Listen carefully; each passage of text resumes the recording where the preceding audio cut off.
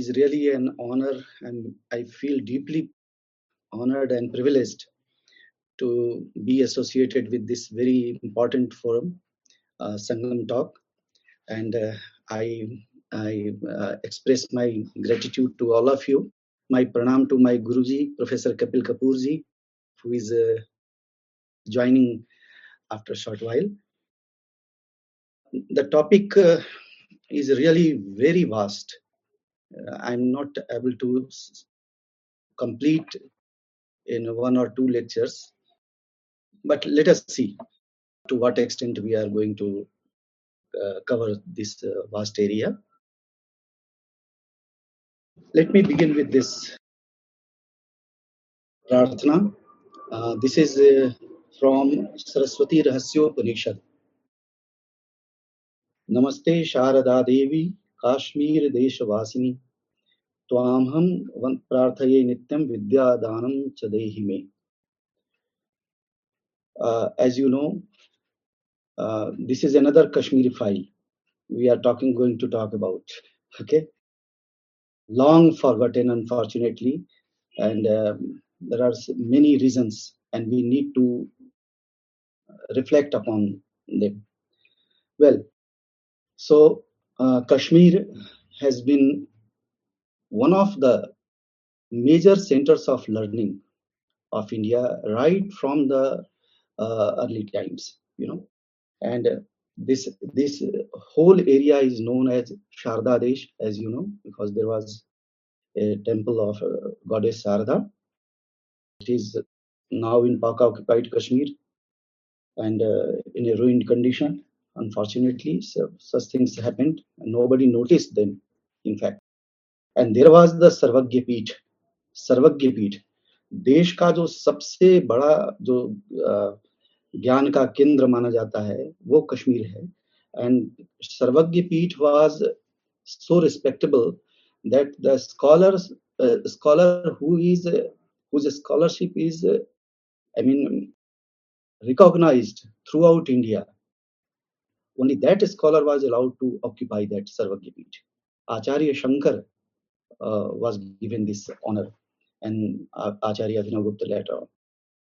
This was the glory of Sanskrit, Kashmir, and Sanskrit learning Indian thought system. I also would like to recite one more verse from Sri Tantralok of Acharya Abhinavagupta.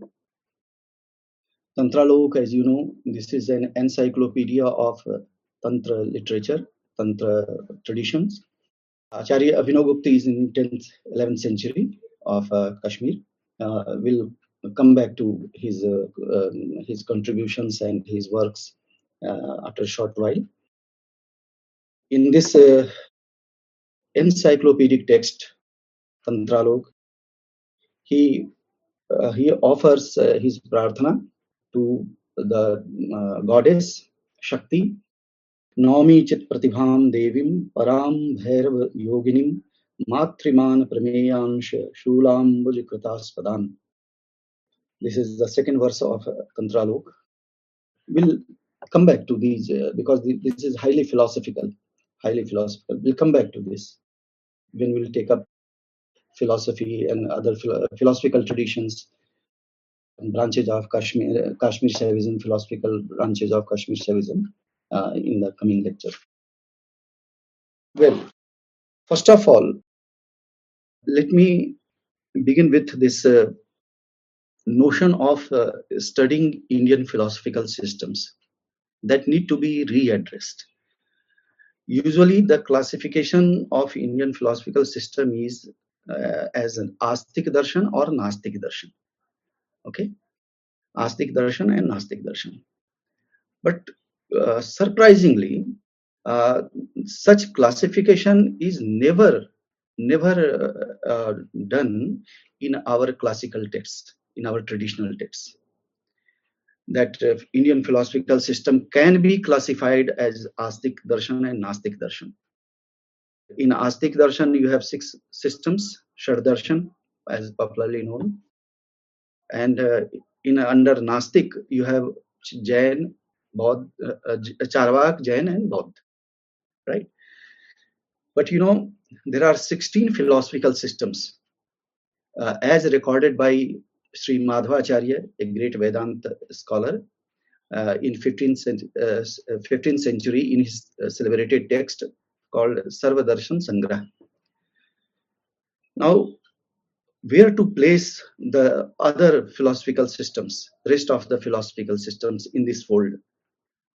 For example, Prativigya Darshan, eighth system which he describes in this Sarvadarshan Sangrah is Prativigya Darshanam, as the eighth chapter.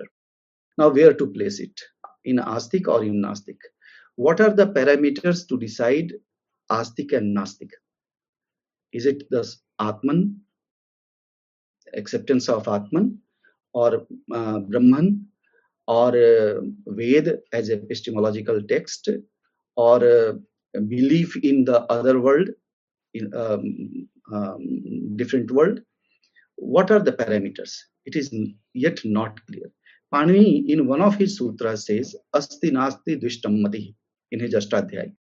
But there, the meaning is totally different. Those who believe in the other world, that after this death, the Atman travels to another world, Paralok, in that sense he has used. But I have never seen, particularly so far my knowledge is concerned, that any Acharya in our tradition has classified Indian philosophical systems as Astik Darshan and Nastik Darshan. But this is such a popular classification. So far my understanding goes, it was made rigid during the colonial period. When we started writing history of philosophy, history of grammar, history of literature, history of different Dharma Shastra, all such things, we adopted the Western model and we aligned our philosophical system the way the West had done in its own context, like theist and atheist. So by and large, we understand the same thing by Astik, theist, and by Nastik, atheist. Right? So this may be the reason, but we need to get rid of such imported kind of models and classification, because this has ruined our understanding and teaching of Indian philosophical systems. Okay, so with this notion, I begin with that Indian knowledge tradition. Indian knowledge tradition has two important sources: Agam and Nigam. Nigam is popularly known as Veda, Vedic tradition, and Agam is popularly known as Tantra, Tantra tradition, because the texts are having this term like Malini Vijaya Tantra, Rudra Yamala Tantra, like this. Siddhi Yogeshwari Tantra was the most ancient one. So this is the Tantra Vangmaya. The important thing is that they complement each other. Many questions which have been raised there in the Nigam tradition have been responded here, and vice versa. So Indian culture has two complementary sources, Agam and Nigam. They are not in a position, and so far their epistemological status is concerned, they have the same validity. Unfortunately, Tantra tradition has not been taught in our university systems, and there are lots of misconceptions about Tantra. And in the absence of this vast literature on Tantra, vast Vangmaya on Tantra, many concepts and many traditions are difficult to understand. So it is very important to incorporate this tantric systems in our syllabus and all other things, right? Okay, so a few things about this tradition which we are going to talk about. Kashmir Shaivism. It emanates from the Tantric Vangme, technically known as Agam Sahitya, and it has three branches: dualist, dual come non-dualist, Dvaita Dvait, Dvait, Dvaita Dvait, and Advait. There are three branches of this Agamic Shastras. We'll talk about just after. So, Agam and Nigam, as I was talking about, Nigam or Ved is Drishtagyan. Drishtagyan. Panini says Drishtam Sama. When he gives a classification of Indian verbal discourses, 5 types: Drishta, Prokta, Upagyat, Vyakhyan, and Krita. So this is Drishta, Ved. Agam is a different kind of text. It is called Upadishta. Upadishta means इसका उपदेश किया भगवान शंकर ने, और एक प्रकार का this is a kind of dialogic text, dialogue between Shiva and Parvati. This is the structure of Agam. And then Bhagavan Shiva gave this knowledge to Rishi Durvasa, and the tradition goes on thereafter. So this is Upadishta, Drishta and Upadishta. These are the two important sources and of our culture. So this is dialogic. It means intimate dialogue between Shiva and Shakti. Sometimes a goddess asks questions, and then Shiva answers those questions, and sometimes Bhagavan Shiva asks questions and Parvati answers. This is the structure of the Agamic text. Okay. Then this is Pramatri Nishtha Darshan. The Pramata, the knower, is at the center, at the core. So everything begins with I consciousness, Aham. And this is the only system among all these 16 philosophical systems in India that discusses in detail about the various levels of the knowers. 7 types of knowers have been described, and their respective domains of knowledge. 7 knowers and their respective domains of knowledge.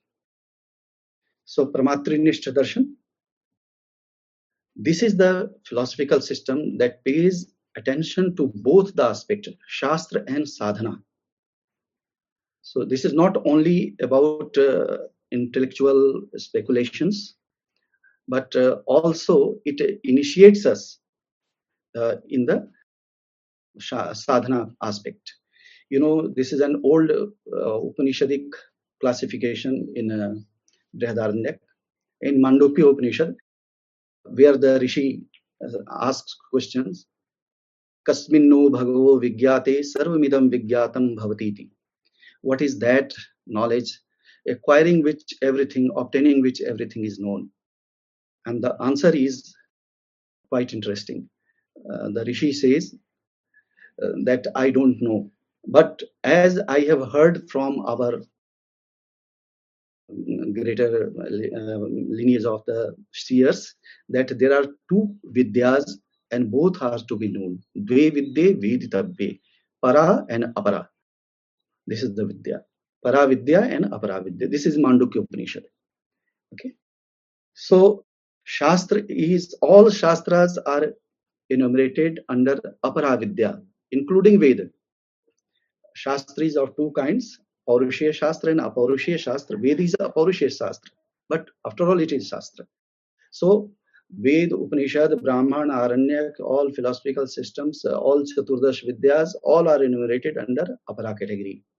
Then what is Para? There is no Shastra for Para. Para is only experiential.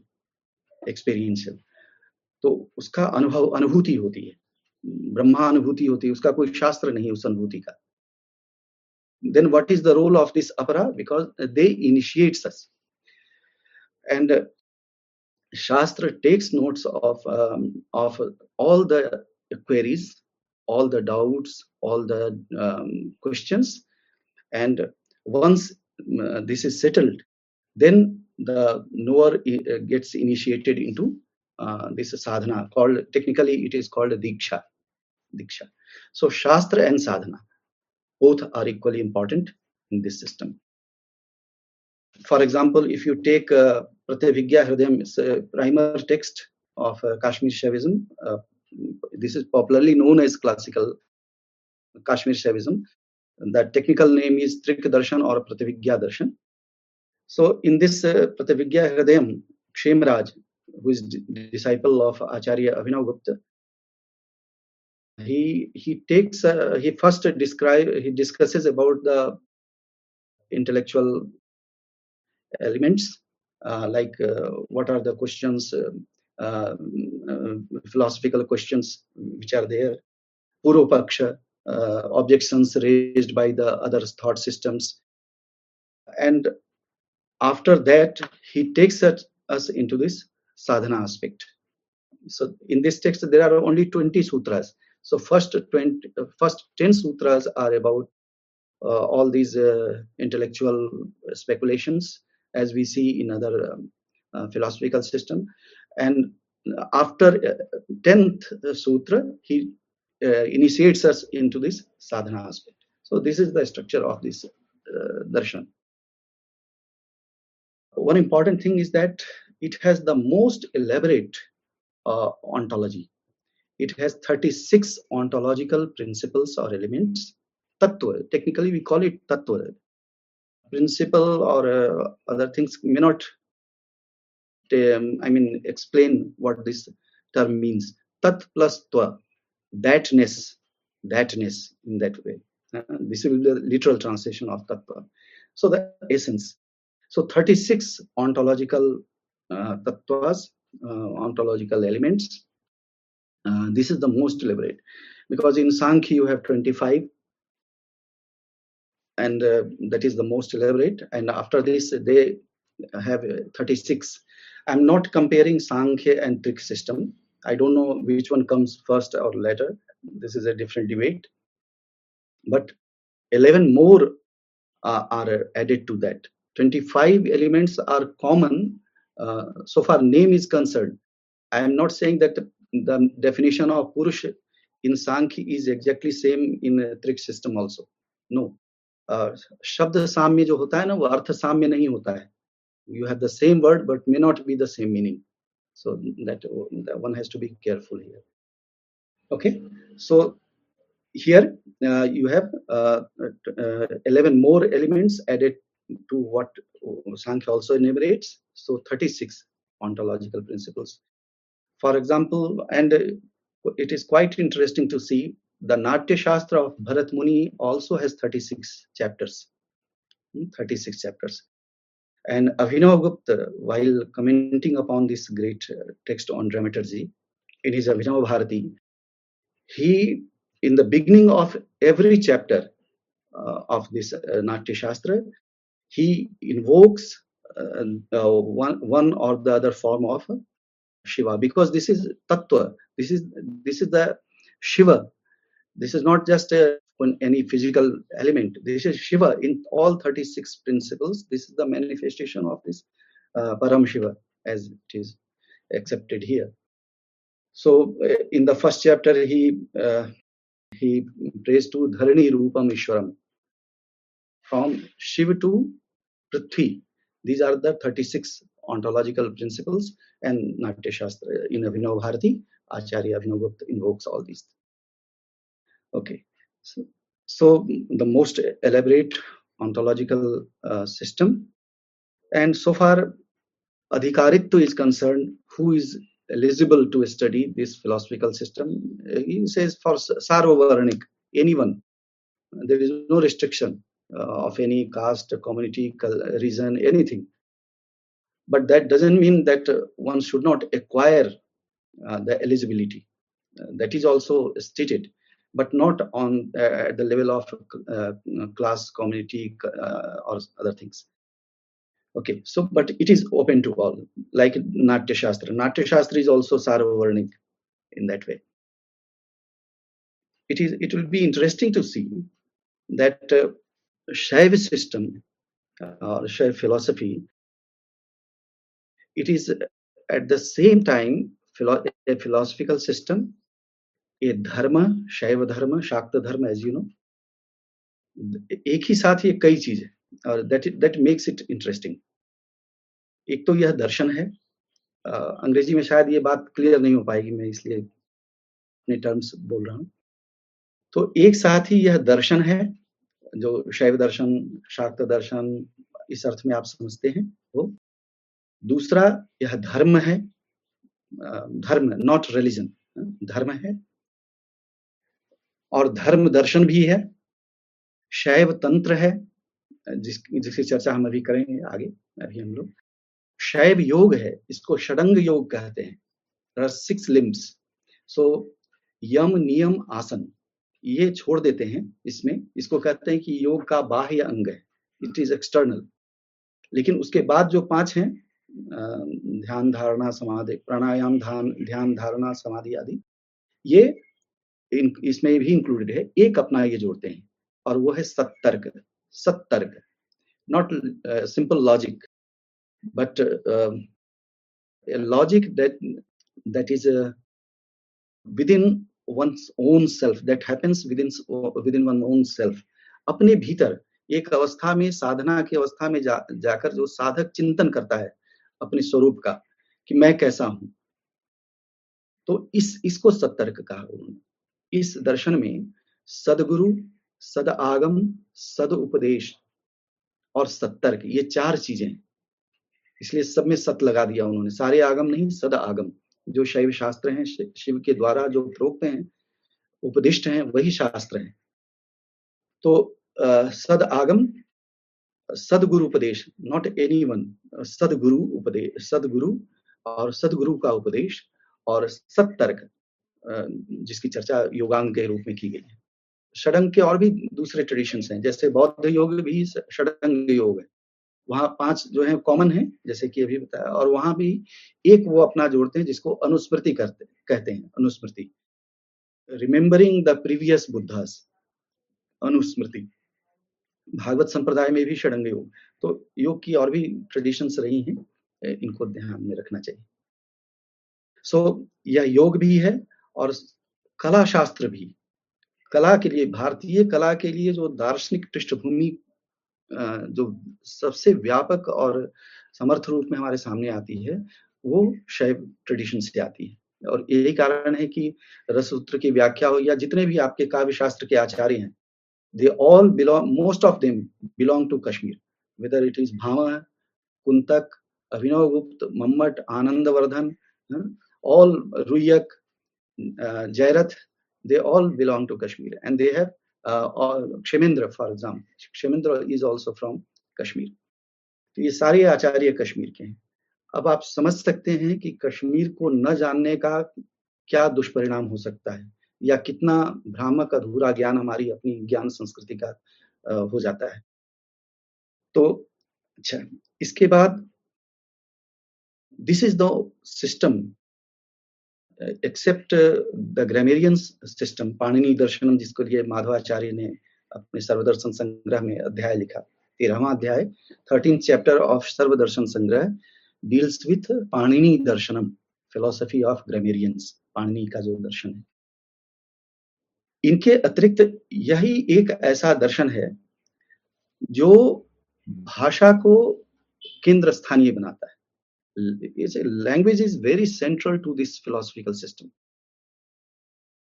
and that's why the whole creative process is discussed on the basis of this varnodaya. Varna means speech sound, कि कैसे sound से ये पूरी सृष्टि आती है, इसकी सृष्टि होती है. This is discussed in detail in Tantralok chapter 3, or Tantrasar, an abridged version of Tantralok by Acharya Abhinavagupta himself, in the 3rd chapter of Tantrasar also, and also in other texts like Paratrishika Vivran and Malini Vijay Tantra and elsewhere. So sound, speech sound is in fact an ontological element. They are not just breath, that we articulate them through the articulators. They are ontological, and this system emphasizes that language is to be meditated upon. It's an object of meditation. तो ये जो जितने भी वर्ण हैं वो तात्विक हैं, तत्व हैं. They don't refer to anything else. They are tattvas in themselves. Usually what happens, language indicates or refers to other objects, and Bhartrihari's example of lamp, शब्द is like दीपक, अपने आप को ही प्रकाशित करता है, दूसरों को अपने आलोक में उन चीजों को. लेकिन तब भी शब्द के भीतर वाचक और वाच्य होते हैं. It to refer to anything outside. It is self-contained. वो कोई बाहर की चीज को बताने के लिए नहीं, भाषा तत्व है और इसीलिए उसकी साधना करनी चाहिए. If you know this Kundalini Jagran, there are chakras, 8 chakras, and on each chakra there are every chakra is perceived as having lotus and some petals. On every petal there are speech sounds. These are called Bij Swara. And they have a particular color also. Sounds have color, and my Guruji, Professor Kapil Kapoorji, is here. He has written beautiful article, Color of Speech Sounds. तो बहुत अच्छा, आप कभी पढ़िएगा, आनंद आएगा आपको, speech sound. तो उसको देखिएगा, तो हर का अपना वर्ण है और वो साधना के क्रम में वो सारे अनुभव होते हैं साधक को. तो भाषा साधना की चीज है. अच्छा, यह भी नहीं कि यहाँ वैयाकरणों से, ग्रामेरियन से एक भेद है सिर्फ. Grammarians focus more on sentence as cognitive unit. So, but here in this tantric system, speech sound itself is very, very important, foundational, क्योंकि वो तत्व है, शक्ति रूप है. और इसीलिए वर्णों के there are two arrangements of speech sounds, two types of arrangements. One is called Malini, another is called Matrika. Malini and Matrika. I just referred to a text, Malini Vijaya Tantra, Malini Vijayottar Tantra, like that. So Malini is a branch. Malini is a branch of Tantra, and speech sounds which are enumerated there is like this. It begins with na and ends with ha. So Nadi Fanta. It is called Nadi Fanta. Na se आरंभ होता है, na sound से, और fa से अंत होता है. It's a different organelles. Matrika, it is the ordinary alphabet. It begins with a and ends with ksha, aksha. It becomes a pratyahar from a to ksha. All intervening sounds are taken note of. So all these 50 sounds, speech sounds, are enumerated in both these systems, Malini and Matrika. अब आपको ध्यान होगा कि अक्ष, ये अक्ष क्या है? ये शिव के या शक्ति के रूप हैं, इसलिए इनको रुद्र अक्ष भी कहते हैं, और इसी से शब्द बनता है रुद्राक्ष. ये रुद्र के अक्ष हैं. रुद्र की व्याप्ति इनमें है, रुद्र की शक्ति इसमें है, इसलिए इसको रुद्राक्ष कहते हैं. और जो इनका इकोनोग्राफी में जो मालिनी और मातृका की जो मूर्ति बनती है, उसमें आप देखेंगे कि तांत्रिक सिस्टम्स में वो एक माला धारण करती हैं.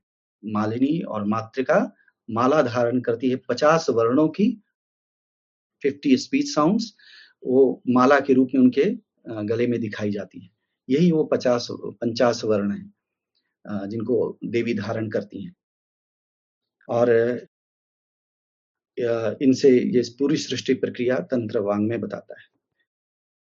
और मैंने जैसा कि अभी चर्चा की आपसे कि ये जो 50 वर्ण हैं, ये तात्विक हैं और इन्हीं से सृष्टि प्रक्रिया शुरू होती है. जैसे देखिए, उदाहरण के लिए माहेश्वर सूत्र भी इसी, आपको ध्यान होगा, Panini himself belongs to the Maheshwar school of grammarians.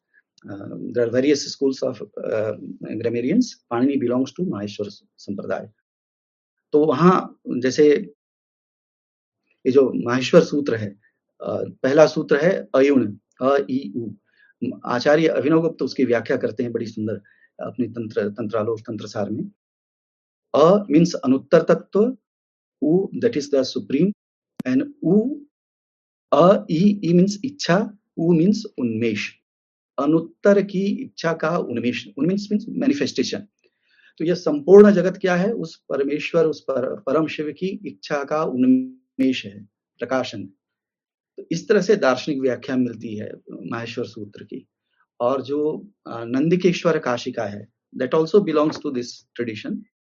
Nandikeshwar Kashika, आचार्य नंदिकेश्वर, उनका एक ग्रंथ है नंदिकेश्वर काशिका के नाम से, और वो ग्रंथ 1.5 पेज का होगा मुश्किल से. ये ग्रंथ है हमारा.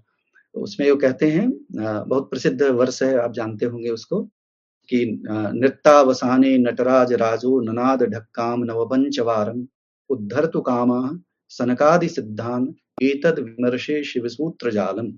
भगवान शिव ने अपने नृत्य के अंत में, at the end of his cosmic dance, he played his damru 14 times, और यही माहेश्वर सूत्र है. तो जो सनक आदि जो सिद्ध हैं, उनकी मुक्ति के लिए भगवान ने इसको 14 बार बजाया. और शिव सूत्र जालम, जाल का मतलब है कि वो एक पैटर्न है उसमें. It's a metaphor, jaal is a metaphor ना, net. So there is a pattern. तो उस तरह से भगवान ने उसको बजाया, और जो लोग उसको तत्व रूप में जान लेते हैं, उन ध्वनियों को, उनकी तो मुक्ति हो जाती है. जो उसको नहीं जानते वो जाल में फंसते हैं. दोनों अर्थ है इसका. जो उसको तात्विक रूप में जिन्होंने उसको जान लिया, वो तो मुक्त हो गए, और जो उसके मूल रूप को जो नहीं पहचान पाते, उनके लिए फिर ये संसार है, नेट है. Anyway, तो इस तरह से वर्णों के उदय का सिद्धांत है, और उसी से सृष्टि प्रक्रिया भी बताते हैं. इसके अतिरिक्त there are 4 levels of speech sounds as discussed in our Vedic texts also. चत्वारि श्रृंगा त्रयोस्य पादा, like this in ऋग्वेद. और चत्वारि वाग परिमिता पदानि तानि विदुर ब्राह्मणा ये मनीषिणः गुहा त्रीणि निहिता निंगयन्ति चतुरीय वाचो मनुष्या वदन्ति. This is again from Rigved.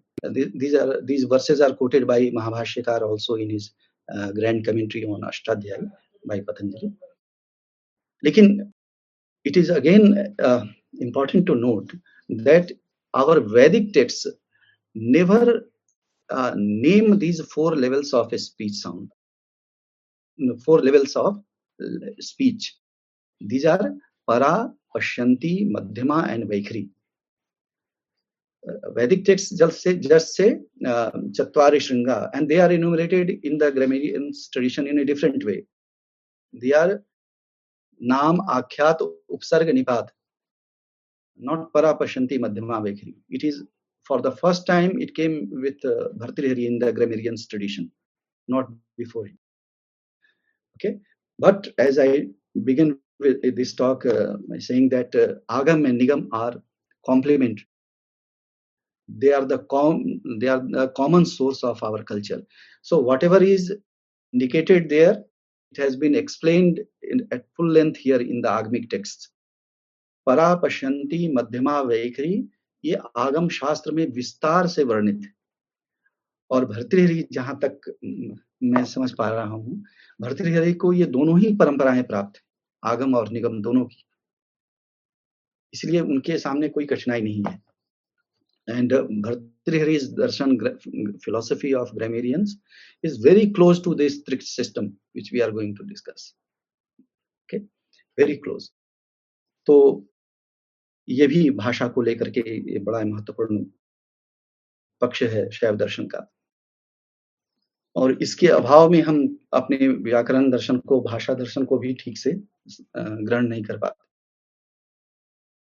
There are 64 Advaita Tantras. We'll talk about it a little later. Why it is called Trik?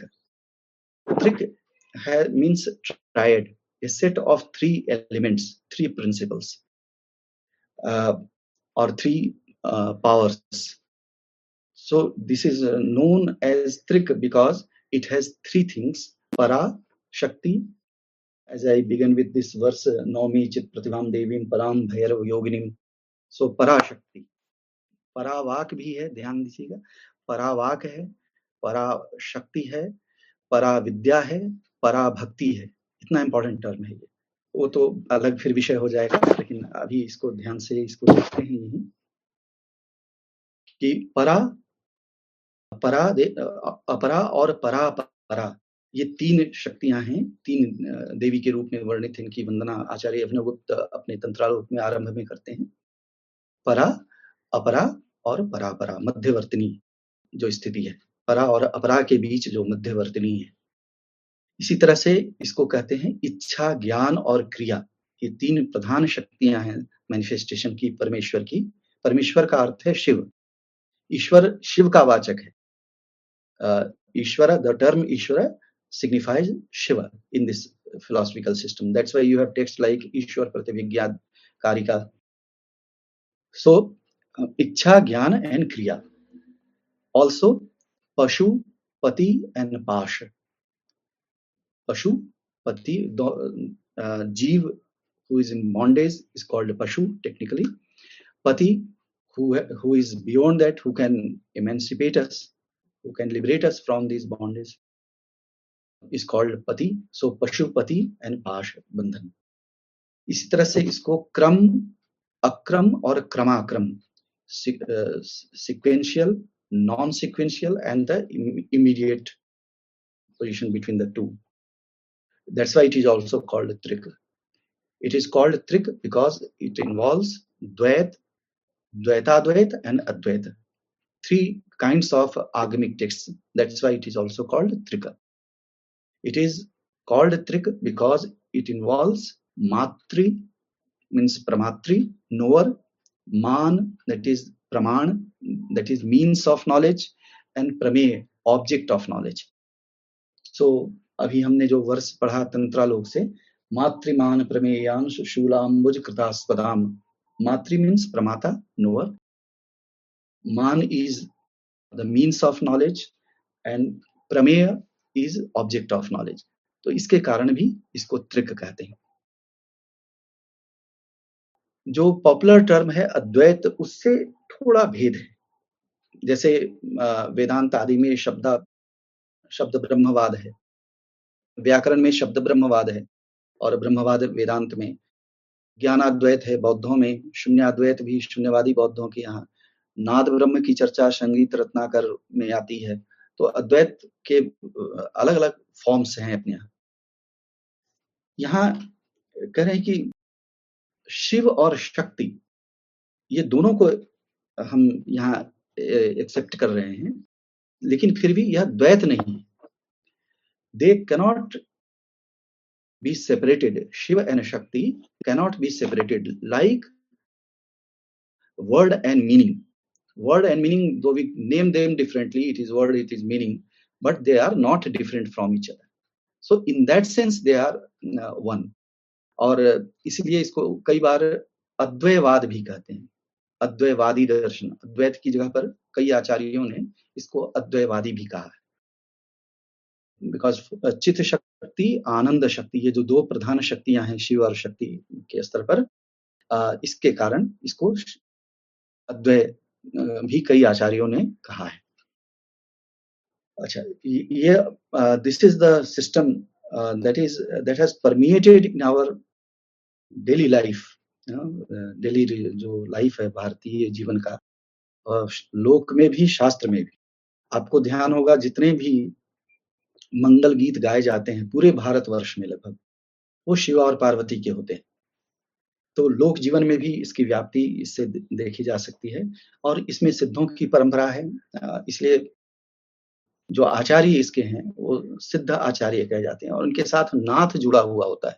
नाथ जैसे सोमानंद नाथ, अभिनव गुप्त नाथ, उनका जो तांत्रिक नाम मिलता है वो अभिनव गुप्त नाथ के नाम से.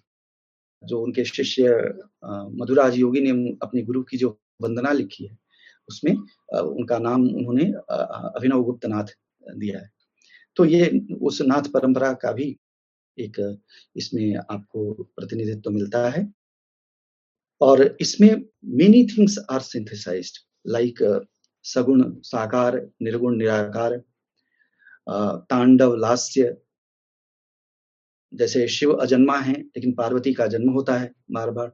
तो इस प्रकार से कई चीजें उसमें, यह जो दर्शन है इसके लिए कहते हैं कि ये समरसता का दर्शन है, एक रस्ता का नहीं, है ना? एक रास्ता तो निरस्ता को भी शायद कहते हैं। तो समरसता का दर्शन है, शिव और पार्वती का सामरस्य, और जीवन में इसलिए यह धर्म भी है, दर्शन भी है, तंत्र योग सब में इसकी उपस्थिति देखी जाती है।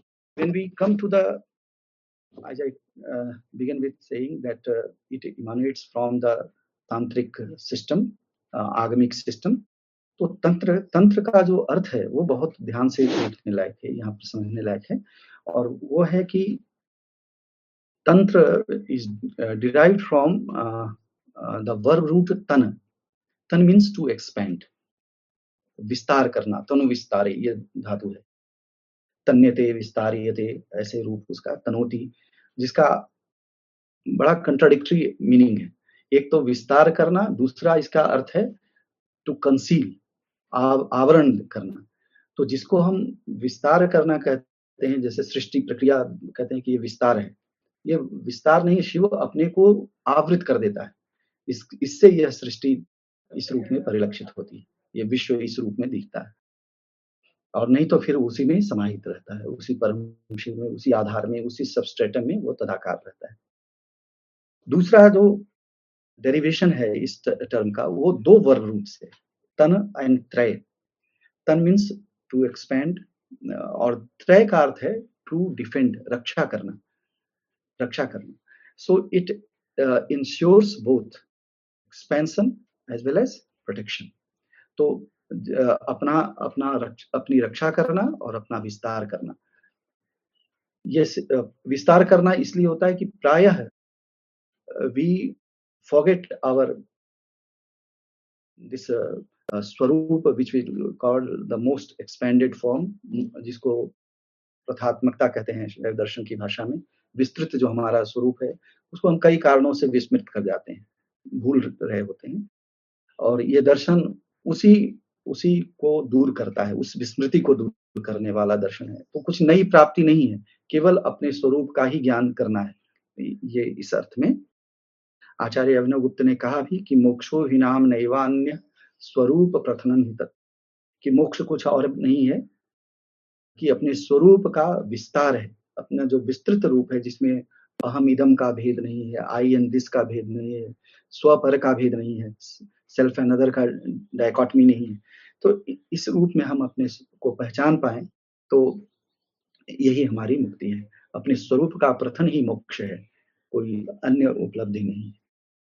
तो इस प्रकार से तंत्र शब्द हमारे यहाँ आता है, और ये तंत्र ग्रंथ इसी को सुनिश्चित करते हैं। तो इसके लिए शास्त्र भी है और साधना दोनों चीजें वो बताते हैं। तंत्र का और भी बहुत विस्तृत व्याख्यान कई ग्रंथों के आधार पर किया जा सकता है, लेकिन वो अपना आवश्यक विस्तार हो जाएगा मेरे ख्याल से। तो अब हम जरा दूसरी तरफ देखते हैं कि आचार्यों की परंपरा क्या है। मैं थोड़ा जो गुरुवर से सीखा है मैं सिर्फ वही बता रहा हूँ, कुछ अपनी बुद्धि के अनुसार, और कुछ इसमें नहीं है। ज्ञानता आपको झलक रही होगी जगह पर, दैट इज डिफरेंट थिंग। तो जो भी मेरा लिमिटेशंस है उसमें मैं कोशिश करता हूँ। परंपरा शब्द जिसको हम कहते हैं शैव आचार्यों की परंपरा, ट्रेडिशंस। तो परंपरा व्हाट इज परम प्लस परा। परम मतलब कहते हैं बाद को, परा मतलब पूर्व को, परंपरा। तो एक जो ये कंटिन्यूटी है पहले का और बाद का, एक जो कंटिन्यूटी है, सर ने उसका बड़ा सुंदर व्याख्यान किया है। Two things constitute this parampara. One is that it has to be cumulative and another is that it has to be continuous. तो यही चीजें हैं यहाँ परंपरा के भीतर अर्थ में ये बातें हैं। तो जो कुछ भी प्रवर्तित है पहले से जो चला आ रहा है वो एक अटूट क्रम है, continuous, without any rupture, without any break. And this signifies our knowledge traditions, India's knowledge tradition. There is no rupture and everything is connected. Even an acharya who is composing his text as late as in 17th, 18th century, he or she knows the whole tradition, what has been discussed before him or her. And the evidence can be cited from the those texts also. If we take help from our great grammarian Panini, Bhagwan Panini, from his Ashtadhyay, while dealing with phonological process, he talks about three notions. I'm taking just to explain the notion of parampara in that way. And these three terms are agam, lob, and vikar. Parampara also involves these things. Agam means augment. Some elements are introduced. Lob, some becomes non-visible, not non-existent, non-visible. They are not simply taking part in the process, but they are very much there. So nothing is lost. Agam, adarshanam lopa, for example. Lob is what? That is non-visible. This is Panini's Sutra. And vikar is modification. So these three things, Prakriti Asthantaram Vigara, as Kashika, one of the commentary texts says, that it is modifications. So Parampara also involves these things. Elements are added, elements are in hibernation, they go in hibernation, and something is modified. So it keeps transforming itself, rejuvenating itself. So nothing is lost, but it is afresh all the time. So parampara is this. Two more sutras from Ashtadhyay may help us to understand these things.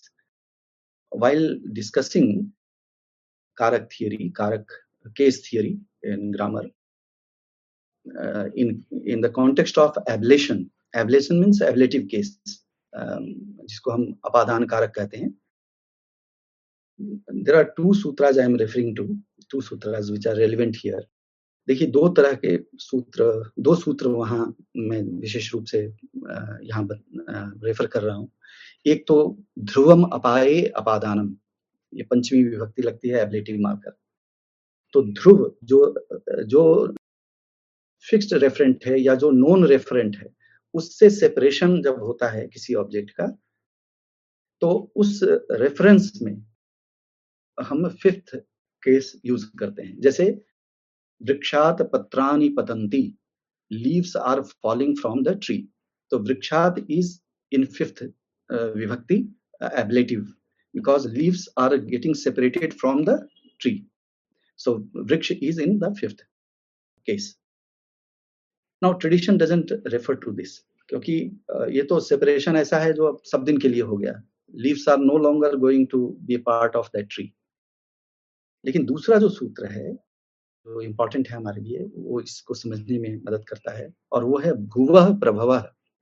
भुवः प्रभवः, यहाँ भी fifth ablative marker use होता है. जैसे हिमालयात गंगा प्रभवती, हिमालय से गंगा प्रकट होती हैं, हिमालय से. So Ganga flows from the Himalayas, but at the same time it is bound in the Himalayas. तो परंपरा भी कुछ ऐसी चीज है जो अपने स्रोत से जुड़ी रहती है, हमेशा जुड़ी रहती है, and it keeps flowing, not in necessarily in the direction of the Himalayas, है ना, in other direction, but it is not in disjunction with its root. तो वो परंपरा इस तरह से चलती है. So this is how one can understand this notion of parampara. अब ये जरा हम देखते हैं कि there are three branches of Agam Shastra. As Abhinavgupta says, Dashtadash Vaswast Bhinnam Yat Shasanam Vibho Tatsaram Trikshastram Hi Tatsaram Malini Matam.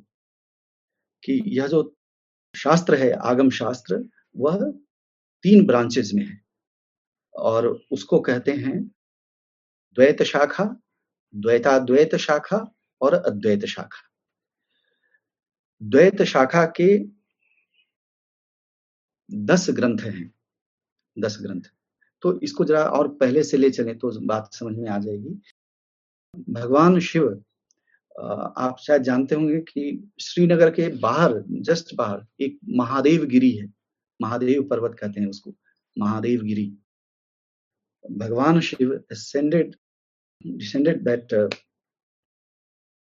mountain, Mahadev Giri, and imparted the knowledge of these agamas to says Durvasa. भगवान शिव ने वहां अवतरित होकर के उस पर्वत पर दुर्वासा को आगमों की दीक्षा दी, ये परंपरा मानती है। इसी अर्थ में मैं कह रहा था कि दैवी और मानुषी परंपरा होती है, ये दैवी परंपरा है। इसलिए कोई भी शास्त्र किसी मानुषी परंपरा से नहीं आता, सभी दैवीय स्रोत हैं उसके। There will be no copyright for anything, है ना, फॉर एन इंडिविजुअल। तो दैवी परंपरा से तो भगवान शिव ने दुर्वासा को आगमों की दीक्षा दी, और ये आगम 3 प्रकार से विभक्त करके ऋषि दुर्वासा ने 3 अपने मानस पुत्रों को, शिष्यों को बताया, सिखाया। पहले हैं आमर्दकनाथ, जिनको द्वैत आगम की शिक्षा दी। द्वैत आगम ये संख्या में 10 हैं, इसलिए अभिनव गुप्त यहाँ लिख रहे हैं, आचार्य अभिनव गुप्त 10 अष्टादश द्वैतागम है, 10 द्वैतागम, 18 द्वैतागम, और इसके आचार्य हैं इसके श्रीनाथ। और तीसरे जो शिष्य हैं दुर्वासा के, ऋषि दुर्वासा जी के, वो हैं त्र्यंबकनाथ। इनको अद्वैत आगमों की दीक्षा दी उन्होंने। तो और अद्वैत आगमों की संख्या है वसु प्लस 8। कितने वसु हैं? 8 वसु हैं। तो 8 गुना 8 इट मीन्स 64 अद्वैत आगम है। यही शास्त्र है शैव वांग्मय का, जिससे प्रतिभिज्ञा दर्शन, त्रिक दर्शन आता है हमारे सम्मुख, वो यही शास्त्र है। 10 द्वैतवादी आगम, 18 द्वैताद्वैतवादी आगम, और 64 अद्वैतवादी आगम। So far epistemological validity is concerned, all are equally valid, क्योंकि ये सभी शिव प्रोक्त हैं, इसलिए इनमें अंतर नहीं किया जा सकता कि ये कम महत्वपूर्ण है या अधिक महत्वपूर्ण है। तो इस प्रकार से ये 3 शाखाएं हैं, आमर्दकनाथ की द्वैत शाखा, श्रीनाथ की द्वैताद्वैत शाखा, और त्र्यंबकनाथ की अद्वैत शाखा। एक और शाखा चलती है जो त्र्यंबकनाथ की पुत्री के माध्यम से आती है, उसको हम कहते हैं टेक्निकली अर्धत्रयंबक शाखा। ये श्री त्र्यंबकनाथ की पुत्री के पक्ष से, और ये बड़ी महत्वपूर्ण शाखा है, क्योंकि इसी शाखा में आचार्य अभिनव गुप्त के गुरु शंभुनाथ जी हैं, जिनकी चर्चा वो अपने तंत्रालोक में करते हैं। तो ये पूरी शाखा है। यहां से त्र्यंबकनाथ से लेकर के जो आगे की 14 आचार्य परंपरा है, 14 पीढ़ियां जो उनके 14th generations, they are not known to us, as it is recorded by Somanandanath in 8th century in his text Shiva Drishti. He traces his tradition and goes back to Sri Triambaknath because he belongs to this Advait tradition. In his Shiva Drishti, he refers to himself as the Acharya of 19th generation, और अपने से पूर्व के 4 आचार्यों का नाम लेते हैं, पूर्व की पीढ़ी के, प्रीवियस जनरेशन के, जैसे 15th जनरेशन के संगमादित्य, 16th जनरेशन के वर्षादित्य, और 17th जनरेशन के अरुणादित्य, और 18th के आनंद, और 19th में सोमानंदनाथ हैं। इनके शिष्य उत्पल देव जी के शिष्य लक्ष्मण गुप्त के शिष्य आचार्य अभिनव गुप्त, और अभिनव गुप्त के शिष्य क्षेमराज, मधुराज योगी, क्षेमेंद्र, और बड़ी लंबी परंपरा। ये आगे 20वीं शताब्दी तक लक्ष्मण स्वरूप जी महाराज, जिनका 1990 के दशक में देहांत हो गया, परलोक गमन किया उन्होंने, ये परंपरा अटूट क्रम से चली आ रही है। ठीक है, तो इसको हम कहते हैं गुरु पर्व क्रम। Technically it is called Guru Parv क्रम। पर्व मीन्स ज्वाइंट, है ना। तो एक जनरेशन कैसे दूसरे जनरेशन को हैंड ओवर कर रहा है सारा चीजें, और ये परंपरा जिस अर्थ में मैं अभी चर्चा कर रहा था, हर बार कुछ नई चीज आती है, व्याख्या आती है, कई ग्रंथ हैं इसमें, कमेंट्री ट्रेडिशंस है। Apart from these 92 text like 64, 18 and 10, इसमें बहुत ही रिच कमेंट्री ट्रेडिशन है, और आचार्य अभिनव गुप्त का इसमें जो स्थान है वह विचार करने लायक है। देखिए, इस पूरे भैरव शास्त्र को या त्रिक शास्त्र को 2 भागों में हम वर्गीकृत कर सकते हैं। एक ज्ञान प्रधान है, दूसरा योग प्रधान है। ज्ञान प्रधान शाखा और योग प्रधान शाखा। तो ज्ञान प्रधान शाखा में कौल संप्रदाय है, कौल, कुल संप्रदाय, कुल के फॉलोअर्स कौल कहे जाते हैं।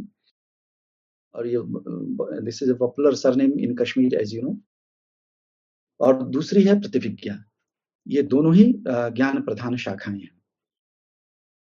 Within Kaul branch, you have Somadev, Sumatinath, and Sumatinath's disciple is Shambhunath, and Shambhunath's disciple is Acharya Abhinavgupta. In Prativigya, you have Somanandanath. Prativigya is a branch of philosophical branch of Trik. You have Somanandanath, then his disciple Utpal Deva. Utpal Deva's disciple is Lakshmana Gupta, and Lakshmana Gupta's disciple is Abhinav Gupta. In Yog Pradhan Shakha, you have Kram and Spanda. These are the 2 branches. So 4 branches of Kashmir Trik system. Kul Shakha, Prativigya Shakha, Kram Shakha और Spanda Shakha. तो क्रम शाखा में है शिवानंदनाथ and his female disciples. केयूरवती, Madanika, कल्याणिका, ये उनकी शिष्याएं हैं शिवानंद नाथ जी की। और इन तीनों के द्वारा आगे परंपरा चलती है। और इसमें श्री गोविंदराज जो इनके शिष्य हैं, 3 शिष्य हैं, गोविंदराज, चक्रभानु, एरकनाथ। गुरु गोविंदराज जी के शिष्य हैं सोमानंद, उत्पल देव, लक्ष्मण गुप्त और फिर उनके शिष्य अभिनव गुप्त। अभिनव गुप्त इसमें भी आते हैं। Abhinav Gupta comes in all these 4 branches. तो ये उनका महत्व है अभी, और इसको देखते हैं। फिर उसी तरह से चक्रभानु का जो ट्रेडिशन है डिसाइपल्स के, उनमें उज्जठनाथ हैं, उद्भटनाथ हैं और उद्भटनाथ के शिष्य अभिनव गुप्त हैं। इसी प्रकार से जो स्पंद शाखा है उसके आचार्य हैं वसुगुप्तनाथ, जिनका ग्रंथ शिवसूत्र माना जाता है। उनके शिष्य भट्टकल्लट और उनके शिष्य अभिनव गुप्त। अब आप देख सकते हैं कि in all these 4 branches all these 4 branches merge in the great personality of Acharya Abhinav Gupta. वो चारों परंपराओं के सबसे प्रामाणिक आचार्य हैं। कुल के भी, स्पंद के, कुल के, प्रतिविज्ञा के, क्रम के और स्पंद के, ज्ञान और योग दोनों शाखाओं के सबसे प्रामाणिक आचार्य हैं। इसलिए उनका इतना महत्व है। So whatever he has stated in philosophy or in tantra or in poetics or in any other discipline, he was a great musician also, as you know. Grammarian थे, म्यूजिशियन थे, तंत्र के कई शाखाओं के आचार्य थे ये 10th 11th सेंचुरी में। तो जो कुछ भी उन्होंने कहा है वो प्रमाण माना जाता है। Nobody has contradicted that. ये उनका जो इंटेलेक्चुअल स्टेटस है अपनी परंपरा में, वो इससे पता चलता है। आचार्य अभिनव गुप्त ने he has described his contemporary Kashmir in his text Tantralok. In the last chapter of Tantralok, he has described his contemporary Kashmir. If you read that, if you go through those lines and you compare the status, the Kashmir today, you'll find what a great difference and what a great loss has incurred. वो अपने समय के कश्मीर का वर्णन करते हैं। आप शायद जानते होंगे कि Srinagar was founded by empire Ashoka, और वहाँ जो मार्तंड मंदिर है ललितादित्य का बनवाया हुआ है। Lalitaditya was the most powerful king in Indian history, but nowhere he is discussed in history book or elsewhere. Martand मंदिर, इतना विशाल मंदिर मार्तंड। 4 मंदिर जो थे, एक तो मूल स्थान मुल्तान का, दूसरा अनंतनाग में जो मार्तंड मंदिर है, third will be in Konark and fourth is in Modhera in Gujarat. तो ये सभी लगभग खत्म है। तो वहाँ उन्होंने इतना पावरफुल कल्चर, कश्मीर का ज्ञान का केंद्र और सभी शास्त्रों का, ऐसा नहीं है कि केवल शैव दर्शन है या शैव धर्म है वहाँ, वैष्णव धर्म है, बौद्ध हैं, शाक्त हैं, डिफरेंट फिलोसफिकल सिस्टम्स हैं, न्याय के आचार्य वहाँ हैं कश्मीर में, जैसे कि जयंत भट्ट, मीमांसा के आचार्य हैं जैसे मुकुल भट्ट। इसीलिए कश्मीर को यह ख्याति प्राप्त है, और केवल कश्मीर को ही यह ख्याति प्राप्त है कि ये चतुर्दश विद्या स्थान का केंद्र है। चतुर्दश जो नॉलेज डिसिप्लिन है उसका यह केंद्र है, और ये चर्चा स्वयं श्रीहर्ष जैसे कवि ने की। तो you can imagine the status of Kashmir. आपको सच में आपके आंख में आंसू आ जाएंगे यदि आप तंत्रालोक के अंतिम 40 वर्सेस में उन्होंने कश्मीर का वर्णन किया है। जो कश्मीर था कि लिख रहे हैं कि जगह जगह पर ऋषि मुनियों के आश्रम हैं, वहां ऋचाएं गूंजती हैं, और यहाँ तक कि जो एक पॉपुलर नोशन है कि स्त्रियां संस्कृत नहीं जानती हैं, नहीं बोलती हैं, कश्मीर में घर घर में बोल रही हैं स्त्रियां संस्कृत, और योगिनी है, योगिनी मतलब योग में दीक्षित है। ऐसा सुंदर वर्णन कश्मीर का उन्होंने किया है। तो दुख होता है, और this glory of Kashmir has to get back, it is bound to get back. तो इस प्रकार से ये पूरी शाखा है। मैं सिर्फ इतना कह के समाप्त करता हूँ अपनी बात कि बड़े आचार्यों को पढ़ना आवश्यक है, जो हमारे ज्ञान परंपरा के आचार्य हैं। इसलिए नहीं कि वो हमारे लिए रेलिवेंट हैं कि नहीं, कि हमारे समय में वो रेलिवेंट हैं कि नहीं। हाँ, ये जरूर होता है, न उनका अध्ययन या उनको न जानने का ये परिणाम जरूर होगा कि हम स्वयं अपने ही देश काल में अप्रासंगिक हो जाएंगे। तो the question or issue of relevance doesn't pertain to them, it pertains to us. We will be irrelevant of our own time. So with this note I end my talk. मेरा प्रणाम स्वीकार करिए। प्रणाम।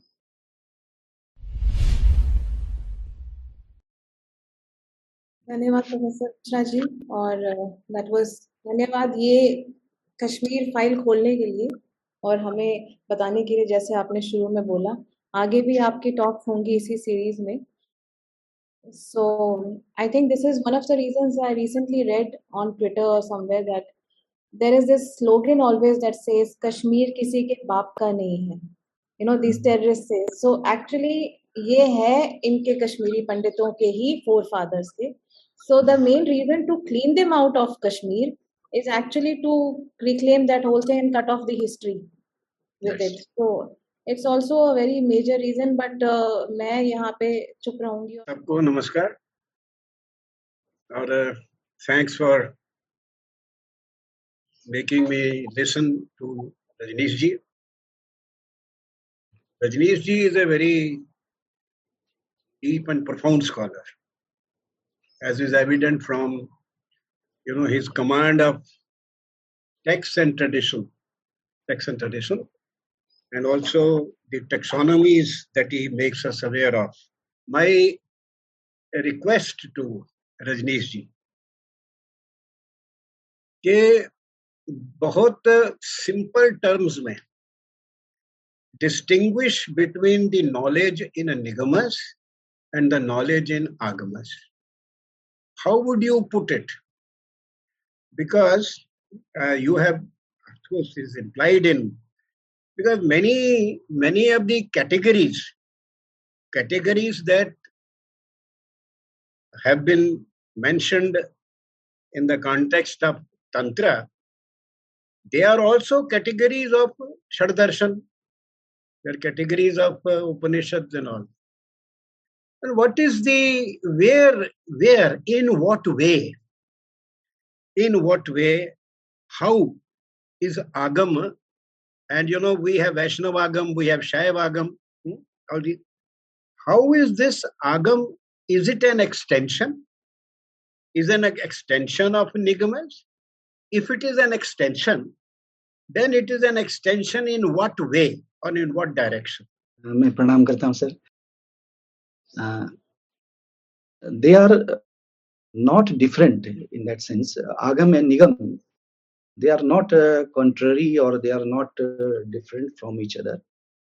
But as I mentioned in the beginning, that Agam is the structure of Agam is Upadishta. It comes down in the tradition in the form of dialogue between Shiva and Parvati, and it has more emphasis on a Kriya Paksha, Sadhana Paksha. So so yaga or rituals which are elaborately described in the Agamas, they are not external. In fact, they are, इसको कहते हैं कि आंतरिक याग है. जैसे सारी चीजों की व्याख्या आचार्य अभिनवगुप्त जैसे पूजा, जप, ध्यान, इन सब की बड़ी भिन्न व्याख्या करते हैं. पूजा क्या है? स्व को विराट में लय कर देना, वो पूजा है. इस तरह से, और जो कुछ भी हमारे जो हम पढ़ते हैं इसमें शिव मानस पूजा में आचार्य शंकर का जो स्तोत्र है, बिल्कुल कि जैसे हमारे श्वास है वही जप है, इस प्रकार से जो कुछ भी है आंतरिक है. तो ये तो एक एक्सपीरियंशियल एस्पेक्ट जो है, या जो आंतरिक याग है वो बड़ा महत्वपूर्ण है इसमें. मतलब कि जो शास्त्रीय चर्चा है उसमें भी एक बड़ा इंपॉर्टेंट पक्ष ये है कि यह दर्शन असत रूप किसी चीज को स्वीकार ही नहीं करता. नथिंग इज असत. यह सेल्फ कंट्राडिक्टरी है कि असत हो और एग्जिस्ट भी करे, इसलिए नथिंग इज असत ये कहना भी जरा मुश्किल लगता है. इसको समझा कैसे जाए? तो असत रूप तो कुछ नहीं है, जो है वह सतरूप है, चाहे जिस रूप में हमें आपको किसी रूप में भी प्रतीत होता हो. That is the manifestation of that single substratum, जो जिसको कहते हैं कि जो परम शिव है और यूनिवर्सल कॉन्शसनेस है, जिसके लिए चर्चा की जाती है. तो एक तो ये है, और बाकी जो दूसरे सिस्टम्स में हैं, जैसे कि वेदांत में त्रिविध सत्ता है या बौद्धों के यहाँ द्वित सत्ता है, उस तरह से सत्ता का वर्गीकरण शैवों ने नहीं किया कि यह इसका निषेध हो जाएगा, या आगे की सत्ता में जाने के बाद ट्रांसेंडेंटल रियलिटी पर, परमार्थिक में जाने पर नीचे की सत्ता का निषेध हो जाता है. उस तरह से उन्होंने अपनी ऑन्टोलॉजी को अरेंज नहीं किया है, बल्कि एक ही तत्व अपने को भिन्न भिन्न रूपों में प्रकाशित करता हुआ शिव से लेकर पृथ्वी पर्यंत, ये अवरोह क्रम कहते हैं कि संकुचन होता है इसमें. और फिर इसी से अपनी स्वातंत्र शक्ति एक बड़े इंपॉर्टेंट कॉन्सेप्ट है इस दर्शन में.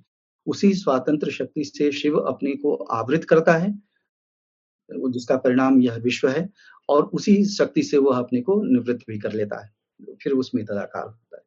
तो ये एक विशेषता, और इसी अर्थ में जो इम्पोर्टेंट सिद्धांत है यहाँ आभासवाद का. आभास का अर्थ है आसमन्तात भासते इति. ये वेदांत में अर्थ नहीं घटता कि जो कुछ भी प्रकाशित हो रहा है वह तत्व रूप है, वह सत है. इसीलिए सच्चिदानंद न कह करके यह दर्शन कहता है चिदानंद रूप. चिदानंद रूपो शिवोहम से आचार्य शंकर में भी आता है. तो मतलब सत असत है नहीं, तो इसलिए उसकी अलग से चर्चा नहीं कर रहे हैं, लेकिन वो चित और आनंद जो दो शक्तियां हैं प्रधान रूप से शिव और शक्ति रूप में, इसको वो बताते हैं. जी sir. Thank you very much. अभी कुछ ऐसा प्रश्न जो मन में आते हैं कि क्या आगम निगमों के बाद आए कि पैरेलल थे, कि इंडिपेंडेंट थे, कि बाद में आए? अगर देखें the parallelism of ideas and redefinitions of those categories, and also the elaboration in terms of so many texts in Shaiva darshan, it appears that agamas came after Nigam. Because the categories are redefined. The taxonomy of schools, there are more schools, and there are rich body of thinkers, and there is a very rich body of texts. Rich body of texts. So if it appears in another way, where Brahman Brahman is there in the Vaishnava system. Shiva is posited in the Agama system. I mean, their functions seem to be quite similar. Now, the problem is that Brahman does not have Mrs. Brahman.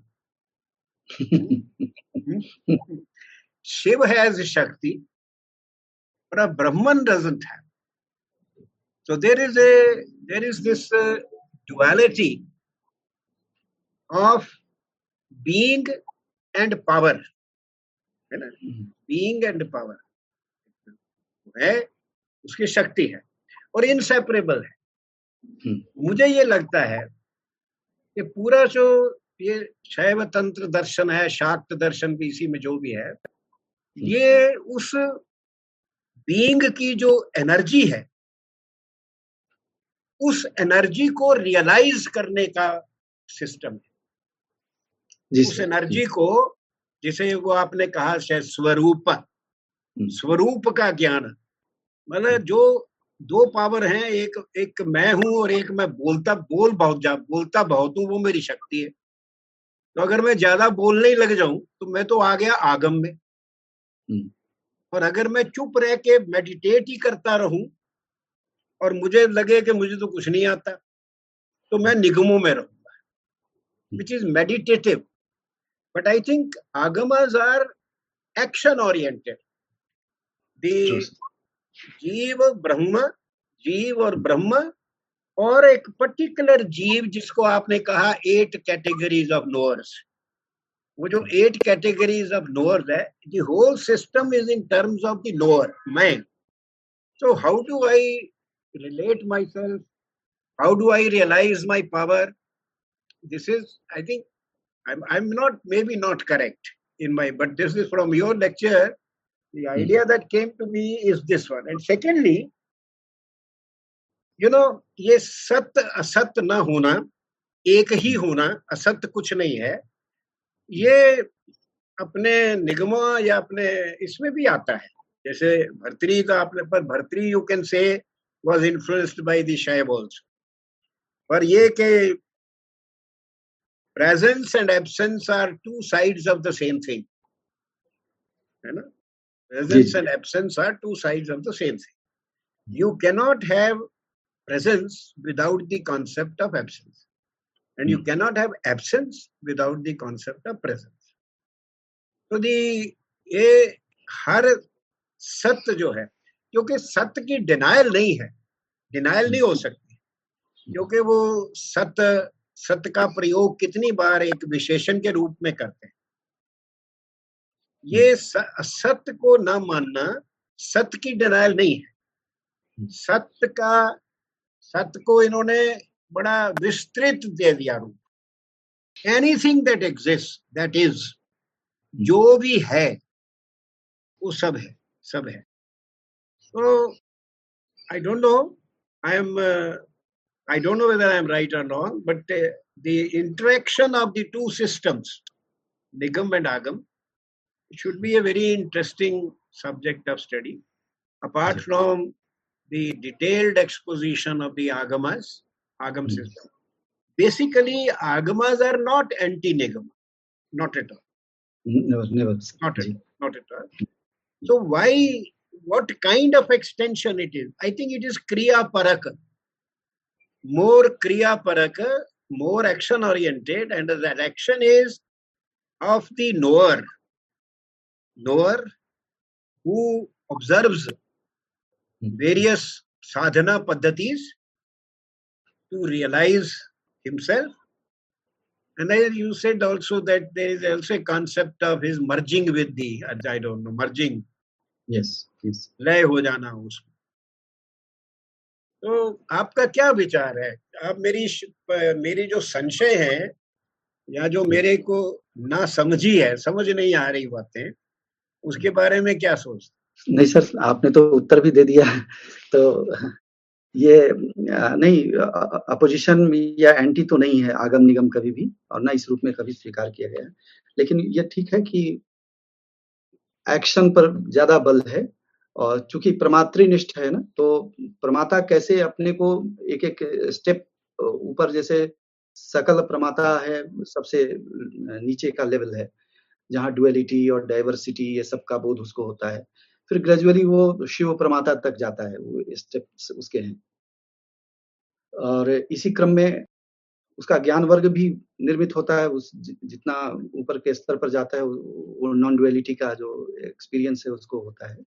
तो मैं तो यही कह रहा था कि कई चीजें जो संकेत रूप में निगम में हैं, जैसे चत्वारी श्रृंग या चत्वारी वाक आदि इन सब चीजों की, वहां उसको एलेबरेट नहीं किया, एलेबरेशन उसका इस तंत्र शास्त्र में। तो जैसे परा पश्यंती मध्यमा वैखरी इस रूप में, और काफी विस्तार से, यहाँ तक कि अपने पोएटिक्स जैसे टेक्स्ट में भी अभिनव गुप्त इसकी चर्चा कर रहे हैं। जैसे ध्वन्यालोक लोचन जब लिखा उन्होंने, तो 4 उद्योत है, चारों उद्योत के अंत में, हर उद्योत के अंत में वो परा पश्यंती मध्यमा वैखरी की वंदना करते हैं, वाणी के जो चतुर्वेद रूप है।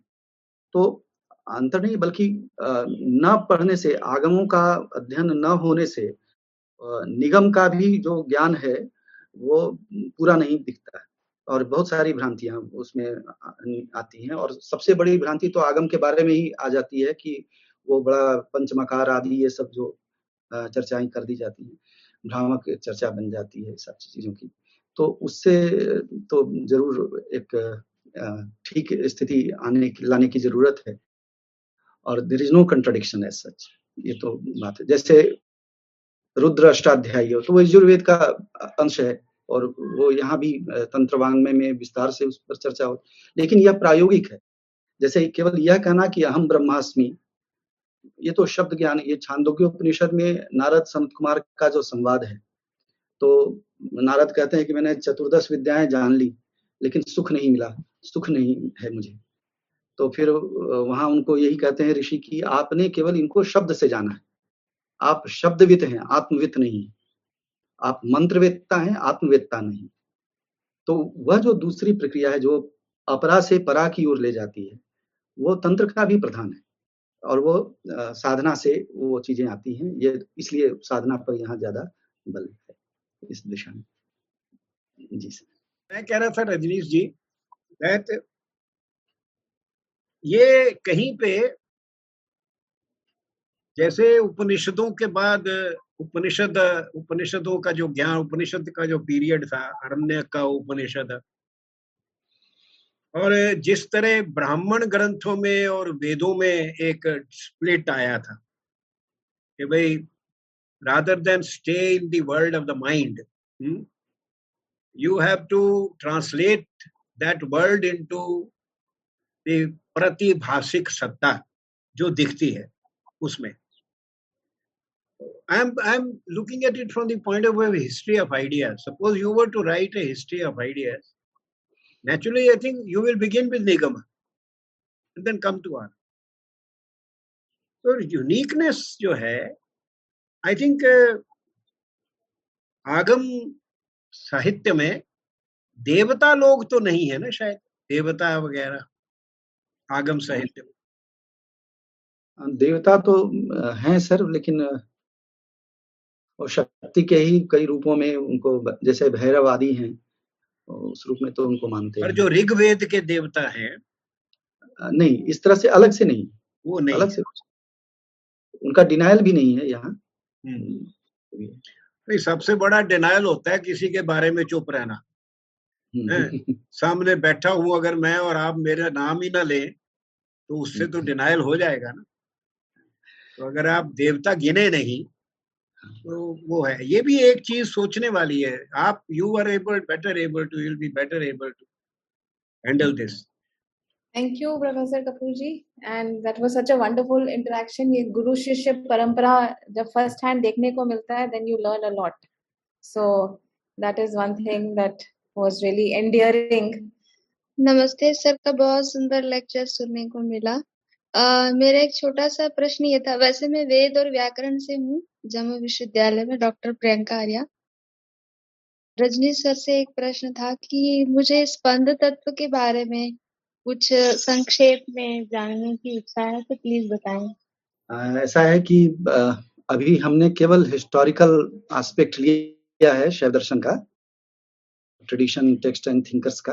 वो भी शायद पूरा नहीं हो पाया अभी, आचार्य अभिनवगुप्त के वर्क से या दूसरे वर्क की मैं चर्चा भी नहीं कर पाया समय के कारण। तो इसको हम, चूंकि ये बड़ा विस्तृत है, जैसे स्पंद कारिका की चर्चा करनी है इसमें, तो मेरे ख्याल से नेक्स्ट लेक्चर में यदि लें तो हम ज्यादा इसके बारे में बता सकते हैं। वैसे एक शाब्दिक अर्थ इसका यह है कि जो अचल है लेकिन चलायमान प्रतीत होता है उसको स्पंद कहते हैं, केवल प्रतीत होने भर से उसको स्पंद। क्योंकि देखिए ये स्पंद जो शब्द है वो कहीं चलने के अर्थ में नहीं है रूप में, क्योंकि चलता वो है जो एक समय में वो हो एक स्थान में और दूसरे स्थान में वो ना हो, तभी चलने की क्रिया हो सकती है। तो चलना इस अर्थ में नहीं। तो कुछ कारणों से ऐसा वह तत्व प्रतीत होता है कि वह चलायमान है, लेकिन तात्विक रूप से वह, चूंकि उससे वह सब सर्वव्यापक है, तो जो सर्वव्यापक है उसमें गति नहीं हो सकती। गति के लिए स्थान चाहिए कि एक स्थान में हो दूसरे स्थान में ना हो, तो एक स्थान से दूसरा स्थान वो जाया जा सकता है। ये, और एक केवल थोड़ी सी बात इस पर ये कहना चाहता हूं कि जो कुंतक का वक्रोक्ति जीवितम है, वो पूरा का पूरा ग्रंथ इस स्पंद सिद्धांत पर आश्रित ग्रंथ है। काव्य शास्त्र का ग्रंथ है, लेकिन स्पंद के सिद्धांत पर वो आश्रित ग्रंथ है। उसके मूल में स्पंद का सिद्धांत है। कुंतक लगभग 100 बार से अधिक स्पंद पद का प्रयोग भी करते हैं अपने ग्रंथ में। इसीलिए मैं कह रहा था कि इसका अध्ययन, काश्मीरी शैव दर्शन, त्रिक दर्शन का अध्ययन कितना आवश्यक है। जी, तो इसको अगले लेक्चर्स में लेंगे, विस्तार से इस पर चर्चा करेंगे। Namaste everyone. Namaste Rajneesh ji. Sorry, my question is not that deep because my understanding is not that deep. What I wanted to ask is, during your talk, when you were talking, you were mentioning many different words. Some I understand instinctively because I grew up in India, fortunately. Others, I have no idea what they mean, which then means that I don't understand the thought process or the context that you are explaining. How does one begin that journey of beginning to understand these words? Where do you start? How do you go about it? If you have any suggestions, I'd be very grateful to know. You see, the best thing about India's intellectual tradition is that we have a core vocabulary of thought, core vocabulary that may not be more than 300 or 400 words. But the difficulty is that when you use the word, same word, for example, Atma or Dharma, in different contexts, they acquire different meaning or they are interpreted differently. So there are layers of meanings added to each of these words. So we need to contextualize these meanings. If we are studying Vedanta, for example, there Atman means one thing. If we see the use of the same word by the Buddhist scholar, they mean something different. Panchaskanda, for example, they mean a conglomeration of 5 elements. They designate it as Atman. Or in other thought systems, Dharma also acquires different shades. So one has to be, I think, a student of these core terms. These are the terms of our thought. And unfortunately, there is no single dictionary of thought or ideas that can tell you about these various layers of meaning in proper context. What does that particular word mean? So that is the difficulty. But the thing is that if you have a mastery over these 300, 400 words, you can go through any of these shastras, not only philosophical, like poetics, like music, anything can be studied very easily. So in the context of Kashmir Shaivism, if we take, for example, there is a dictionary, very good dictionary made by Baljinath Pandit ji, Kashmir Shaiv Darshan Brihat Kosh. It is in Sanskrit. It is not in English, but this is a truly a recommendable book, a recommendable dictionary. So there he has taken those concepts from the source texts and with their definitions which are there given there. So in that way, this is a very, very important and authentic work. For rest of the things, you may or anyone can begin with the text composed for the beginners in a particular philosophical system. And here we have Pratyabhigya Hridayam by Kshemaraj. Though I think personally this is a very difficult text. After half of the book is okay, one can understand because there is a intellectual debate between Shaiv system and other systems. Such debates are recorded there. But after 10th sutra, 11th, there are only 20 sutras as I mentioned in my talk. So after 11th sutra, 11th to 20th, this is very deep and intense, and that pertains to meditative aspect of this system. So as I was rightly pointing out, that more emphasis is on Kriya, and Kriya is to realize what we have studied in the Shastras. So for example, if somebody says that Aham Brahmasmi, but this is simply a word, this is simply a sentence. We have not realized that. So Tantra texts, Tantra Vangme or various means of meditation ensures this experience. If we go through that, we may be able to experience what does that means.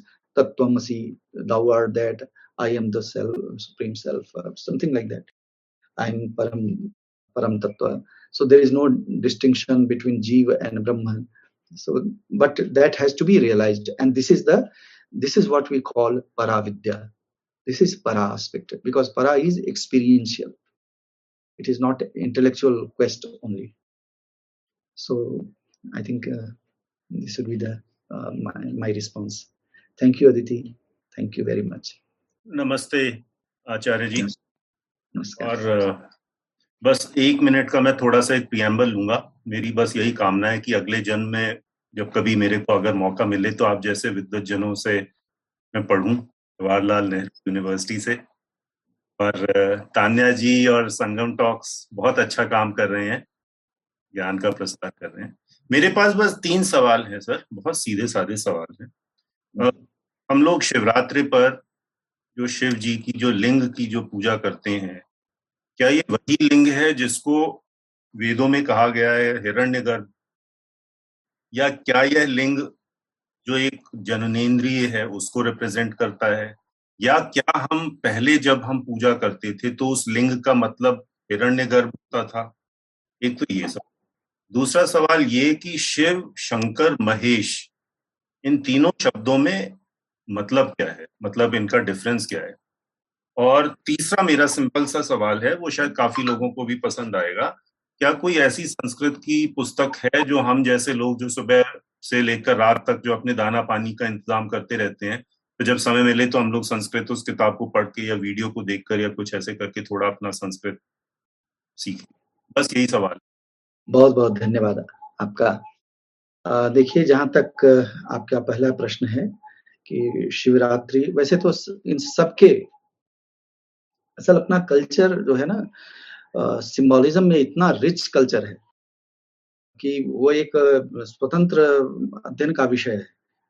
हमने प्रतीक बनाए, और कोई भी जो प्राचीन संस्कृति होती है उसमें प्रतीक विधान अद्भुत होता है, और इसी क्रम में अपने यहाँ प्रतीकों की रचना और प्रतीकों के भीतर अर्थ भरने की जो एक प्रक्रिया होती है, क्योंकि एक प्रतीक बहुत सारी चीजों को कह देता है, उसमें इतना अर्थ संघनित रहता है। मैंने अभी जैसे चर्चा की थी कि हमारे चिंतन की कुछ कोर वोकैबुलरी है, तो यह जो शब्द है लिंग, वह उसी अर्थ में उसी में से एक शब्द है, और इसका अर्थ है,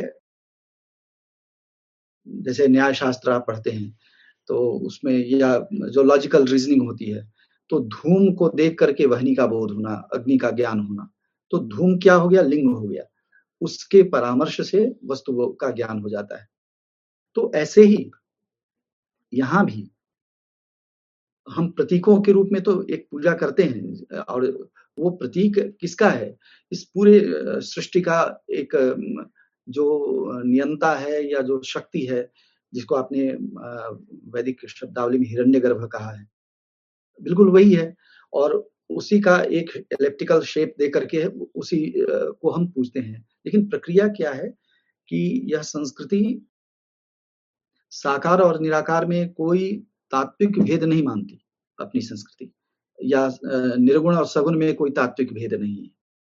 तो इन दोनों का समाहार, जहाँ जैसे यहाँ अभिनव गुप्त अपने तंत्रसार में कहते भी हैं, सर्वाकृति निराकृति, कि जो सभी आकृतियों का जो आधार होगा, उसका अपना कोई स्पेसिफिक शेप तो होगा नहीं, क्योंकि वह सभी आकृतियों में विद्यमान है। तो इस अर्थ में वो निराकार भी है और सभी आकृतियों में मैनिफेस्ट होने के कारण वो साकार भी है। इस तरह से उसकी चर्चा की जाएगी। तो जिसको हम पूजते हैं, हम एक साकार से निराकार की ओर भी जा रहे हैं। प्रतीक एक स्थूल रूप में हम अपने सम्मुख रख रहे हैं, लेकिन हम ये जानते हैं, भली भांति जानते हैं उसको, कि यह एक मार्ग सिर्फ है हमें इस साकार से निराकार की ओर ले जाने वाला।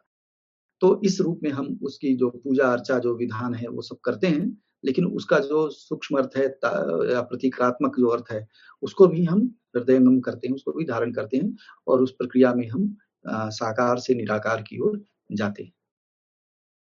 दूसरा जो आपका प्रश्न है कि शिव शब्द कल्याण का वाचक है। शिव शब्द कल्याण का वाचक है। शम कर, जो शमन करने वाला है, दुखों का त्रिविध प्रकार के जो दुख बताए गए हैं, उनसे मुक्त करने वाला जो है, उसको शंकर कहते हैं। और ये भगवान, आपको ध्यान होगा, जो पौराणिक आख्यान है कि जब हलाहल विष जब समुद्र मंथन से बाहर आया, तो उसको धारण करने वाला कोई नहीं था। बाकी चीजों का तो बांटने वाले लोग थे, लेकिन जब विष निकला तो उसको कोई बांटने वाला तैयार नहीं था। अमृत बांटने के लिए एक प्रतिद्वंदिता थी देवों और दानवों में कि किसको कौन सा भाग मिलेगा, लेकिन विष बांटने वाला कोई नहीं था। उस विष को धारण करने वाले केवल नीलकंठ महादेव थे, है ना। तो त्रिविध दुखों को दूर करने वाला, इसलिए उनको मृत्युंजय भी कहते हैं, है ना, मृत्यु को जीतने वाला। तो भगवान का यह रूप जो है, उस देवता का जो दुखों को दूर करने वाला है, इसलिए उसको शंकर कहते हैं। और जो उनकी प्रतिष्ठा है इस पूरी देव पद्धति में, वो सर्वोपरि मानी गई लोक कल्याण के कारण, इसलिए उनको महाईश, ईश मतलब शिव, मतलब वो देवाधिदेव कहे गए हैं, और यही इस महाईश महेश शब्द का अर्थ है। तो महादेव के रूप में या फिर महेश के रूप में इनकी प्रतिष्ठा इस देव वर्ग में, देव पद्धति में ये है।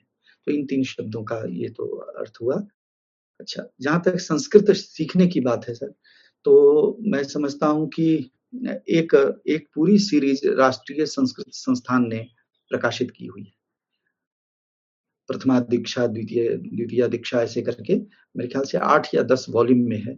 तो बिल्कुल आरंभ से लेकर के साहित्य पढ़ने योग्य आपको वो श्रृंखला आपको बना देती है। लेकिन जैसे कि अपने यहाँ प्रथा है, केवल पुस्तक से ज्ञान होता नहीं है, आप हम सभी जानते हैं। और भाषा जैसी चीज के लिए तो किसी न किसी शिक्षक का आपके साथ रहना आपके लिए ज्यादा, या हम सबके लिए कर रहा हूँ, आपके लिए क्या, सबको, हम सभी सीख ही रहे हैं। तो वो उसके साथ ही यदि किसी शिक्षक का भी सहयोग उसमें मिले, उनका आशीर्वाद मिले, तो उसमें बहुत त्वरित गति हो सकती है, क्योंकि वर्णों का उच्चारण आदि ये सब सीखना होता है, और वो गुरु मुख से सीखा जाता है, तो ठीक से हम उच्चारण कर पाते हैं। तो जहाँ जैसे श्लोक है, तो कहाँ संधि हो रही है, तो उसको कैसे पढ़ना है, ये सारी प्रक्रिया वहाँ हम गुरु के मुख से सीखते हैं। तो एक जीवंत प्रणाली है। भाषा सीखने की जो पद्धति है, वो एक लाइव फॉर्म में होनी चाहिए। तो यदि उसके साथ यह भी हो, और बहुत सारे यूट्यूब में भी देखेंगे आप कि दक्षिण का कोई एक संस्थान है जो बहुत सारे वीडियो उनके अपलोड किए हुए हैं संस्कृत शिक्षण के लिए, और वो भी ग्रेडेड हैं। जैसे पहला आप कर लेंगे, पहला लेवल, फिर दूसरा, फिर तीसरा, ऐसे करके वो सारी चीजें।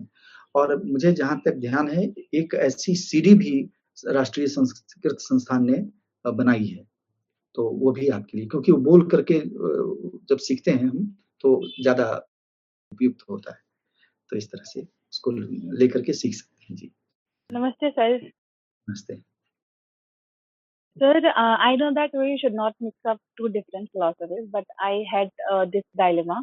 As we can say that in Vedanta philosophy, the Brahman is not active, but the universe is its manifestation. In Kashmir Shaivism, Paramashiva takes active participation in the process of creation.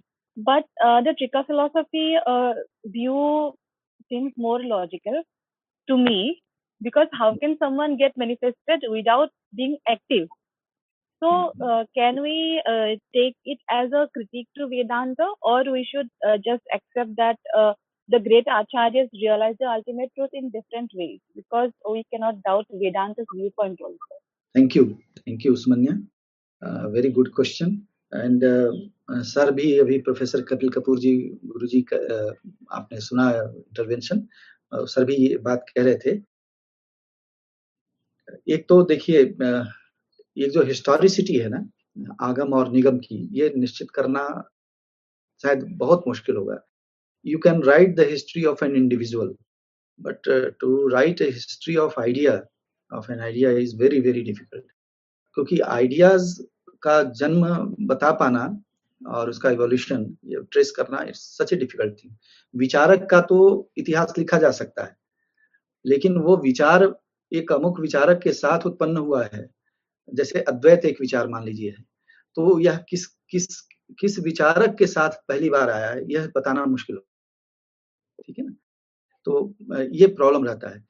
Instead of writing the history of ideas, we get involved in writing the history of thinkers, और उनकी historicity हो सकती है क्योंकि वो एक देश काल में होते हैं। अभी हमने चर्चा की थी आपसे दैवी और मानुषी परंपरा की, तो मानुषी परंपरा का तो इतिहास लिख सकते हैं, दैवी परंपरा का क्या करेंगे, और हर शास्त्र में यही चीज आ रही है, तो इट्स रियली डिफिकल्ट। और बहुत सारे तो ऐसे थिंकर्स हैं जिनके बारे में हमें कुछ पता ही नहीं, जैसे सोमानंद नाथ अपने को बता रहे हैं कि मैं 19th जनरेशन का आचार्य हूँ, उनका काल है 8th सेंचुरी, और उससे पहले के आचार्यों का कुछ पता नहीं, त्र्यंबकनाथ के बाद का कोई हमें ट्रेस नहीं मिल रहा है, समझ। तो ये डिफिकल्टी आई। अच्छा, जहां तक ये दो सिस्टम की बात है, केवल आप शांत ब्रह्म की जगह पर केवल ब्रह्म भी कह देंगे तो त्रिक दर्शन से उसका कोई भेद नहीं बच जाएगा वेदांत दर्शन में और शैव दर्शन में। कठिनाई कहाँ आती है कि यह जो मैनिफेस्टेशन है जिसको हम क्रिएशन कह रहे हैं या विश्व कह रहे हैं, वो कैसे होगा। ब्रह्म शांत है और वह कोई क्रिएटिव प्रोसेस में इन्वॉल्व नहीं, निसंग है, उससे वह शांत है। लेकिन मैनिफेस्टेशन के लिए अब वेदांत में फिर एक समस्या जो आती है उसको दूर करने के लिए फिर वो माया की अवधारणा रखनी पड़ती है, और जो मायोपहित चैतन्य है ईश्वर, उससे फिर सारी सृष्टि बताई जाती है। तो यहाँ इसकी आवश्यकता इसलिए नहीं पड़ती क्योंकि मैं ये बात जरूर कहूंगा कि कई ऐसे प्रश्न भारतीय दर्शन में जो अनुत्तरित हैं, which has no answer, और there is no एक जिसको कहते हैं कि एक्सेप्टेड पोजीशन होता है थ्योरेटिकल, उसका एक न एक निदान आपको त्रिक दर्शन में मिल जाता है। तो ऐसे ही यह कॉन्सेप्ट भी है। जैसे ही आप परमेश्वर को कहते हैं कि वह स्वतंत्र शक्ति से युक्त है, स्वतंत्र शक्ति है उसकी, तो उसी स्वतंत्र शक्ति से जब स्वतंत्र उसको हम कहते हैं तो वो किसी के अधीन नहीं है, और सृष्टि वह क्यों करता है या क्यों नहीं करता है, सच क्वेश्चंस गेट्स इररिलेवेंट। तो वो अपनी इच्छा से वह इसको मैनिफेस्ट करता है, अपनी ही भित्ति पर, अपने ही ऊपर इसको मैनिफेस्ट करता है, और अपनी स्वतंत्र शक्ति से मैनिफेस्ट करता है। मैनिफेस्ट करने का मतलब होता है कि उस अपने ऊपर एक आवरण डाल लेना, है ना।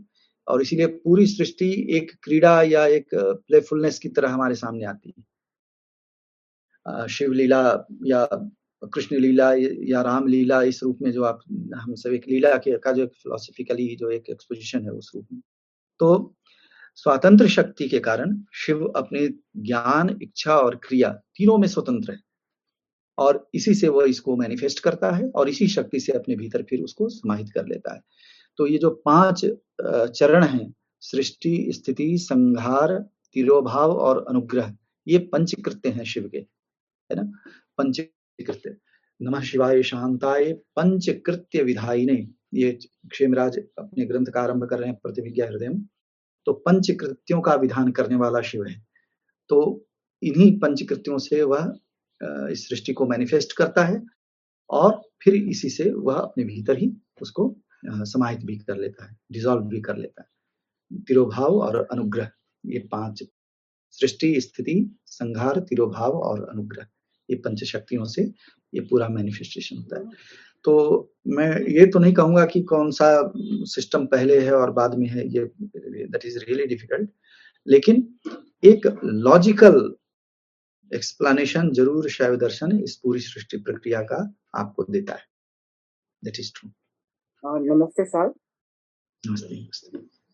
मेरा क्वेश्चन ये था कि which life we should prefer, action oriented or meditative, that means agam or nigam.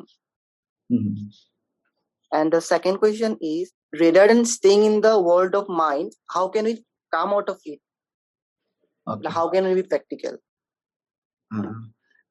देखिए, what you call action here literally exactly means meditation. In this system, action itself means meditation. There is no other action. Okay, and to achieve that level of self-realization, there is a concept of upaya concept, and 4 types of upayas are described. We'll take up in the next lecture maybe. 4 types of upayas are there, and that has to be practiced, beginning with Arnav Upaya, Shakta Upaya and Shambha Upaya, and the 4th Upaya, which is no Upaya in fact, that is called Anupaya. So there are various ways to proceed in this way, in this direction. One is of course by Shaktipat. There is a concept of Shaktipat. A Sadguru may initiate and establish the Shishya in that and the level of the Supreme Self. That is called Anupaya. And complete non-duality, complete dissolving oneself in the Supreme. That is one way. And another is to keep practicing from Anupaya to Shaktupaya to Sambhavupaya, like this. So action literally in this context means meditation. And the sadhak, that's why another designation for knower is sadhak also. प्रमाता भी है, वो साधक भी है, साधक। तो ये दोनों एस्पेक्ट उसके हैं। इसके अतिरिक्त जो आपने दूसरा क्वेश्चन पूछा, वो है एक नोशन है पौरुष ज्ञान का, पौरुष and bauddh gyan, ignorance pertaining to intellect, ignorance pertaining to the self. And it is very important to understand the meaning of agyan here in this philosophical system. Here we don't say agyan is absence of jnana. There cannot be, theoretically it is not possible, है ना? तो क्योंकि among the 5 powers of the Supreme Self, Paramashiva, Jnana is one of the Shaktis. Jnana Shakti, Ichha Jnana Kriya, Chit Shakti, Ananda Shakti, Ichha Shakti, Jnana Shakti and Kriya Shakti. These are the 5 Shaktis. So there cannot be any time and a space which is devoid of this Jnana Shakti. Then what happens? Ignorance or Agyan is limited knowledge. Knowledge which we acquire at the level of, as I refer to 7 types of pramatas. So except the 7th pramata, Shiva pramata, all have their limited domains of knowledge. This is Agyana. So limited knowledge, परिमित ज्ञान को यहाँ अज्ञान कहते हैं, सीमित ज्ञान को अज्ञान कहते हैं। इस दर्शन में ज्ञान का अभाव नहीं, absence of knowledge नहीं, है ना, सीमित ज्ञान। तो उसको दूर करने के लिए यही मेडिटेशन है.